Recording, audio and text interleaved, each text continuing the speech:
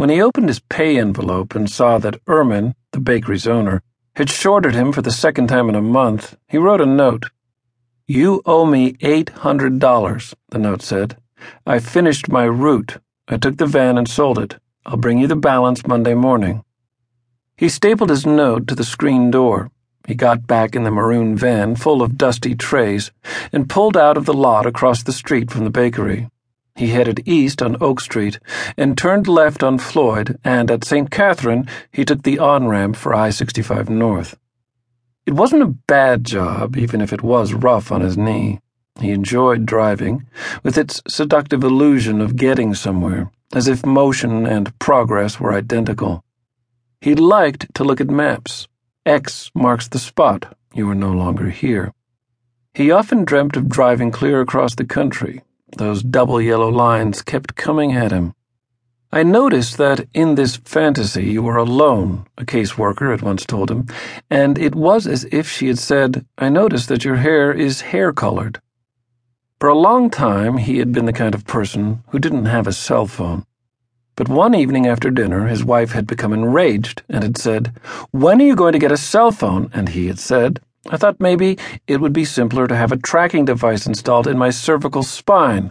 And his wife had said, "For Christ's sake, will you just grow up and get a cell phone already?" And now he was no longer the kind of person who didn't have a cell phone. He crossed over the Ohio River into southern Indiana. There was nothing to stop him from throwing it out the window. His old life through a figurative window, his phone through an actual van window, everything. What would Jesus do? Jesus didn't have a cell phone.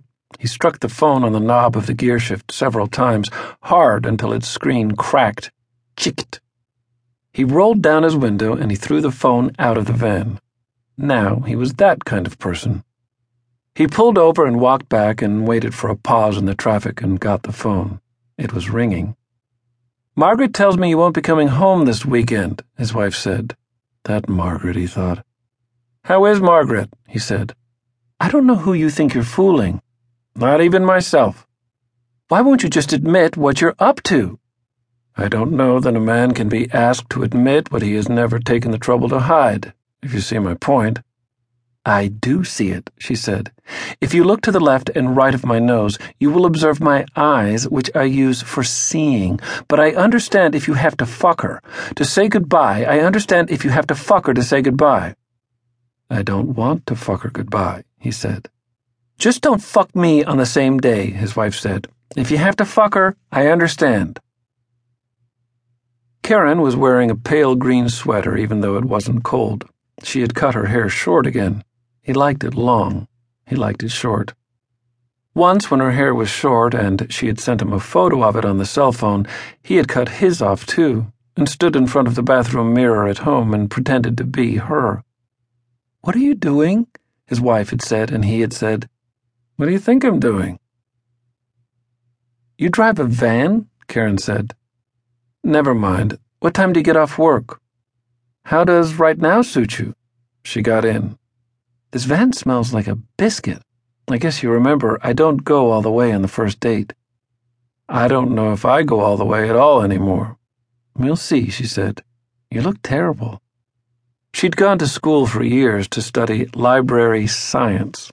He didn't see how it could be so complicated. It seemed like a hoax. "Where are we headed?" "Kingman," he said. "Barstow, San Bernardino." She drummed her fingers on the dashboard. Thrup. "Then it's going to be a while." "With my arm hanging out the window, and by the third day your arm is so sunburned that you have to roll your sleeve back down. That's what America means to me." "Here, hold this." She pushed her purse at him. He was being tested for subservience. He did not move.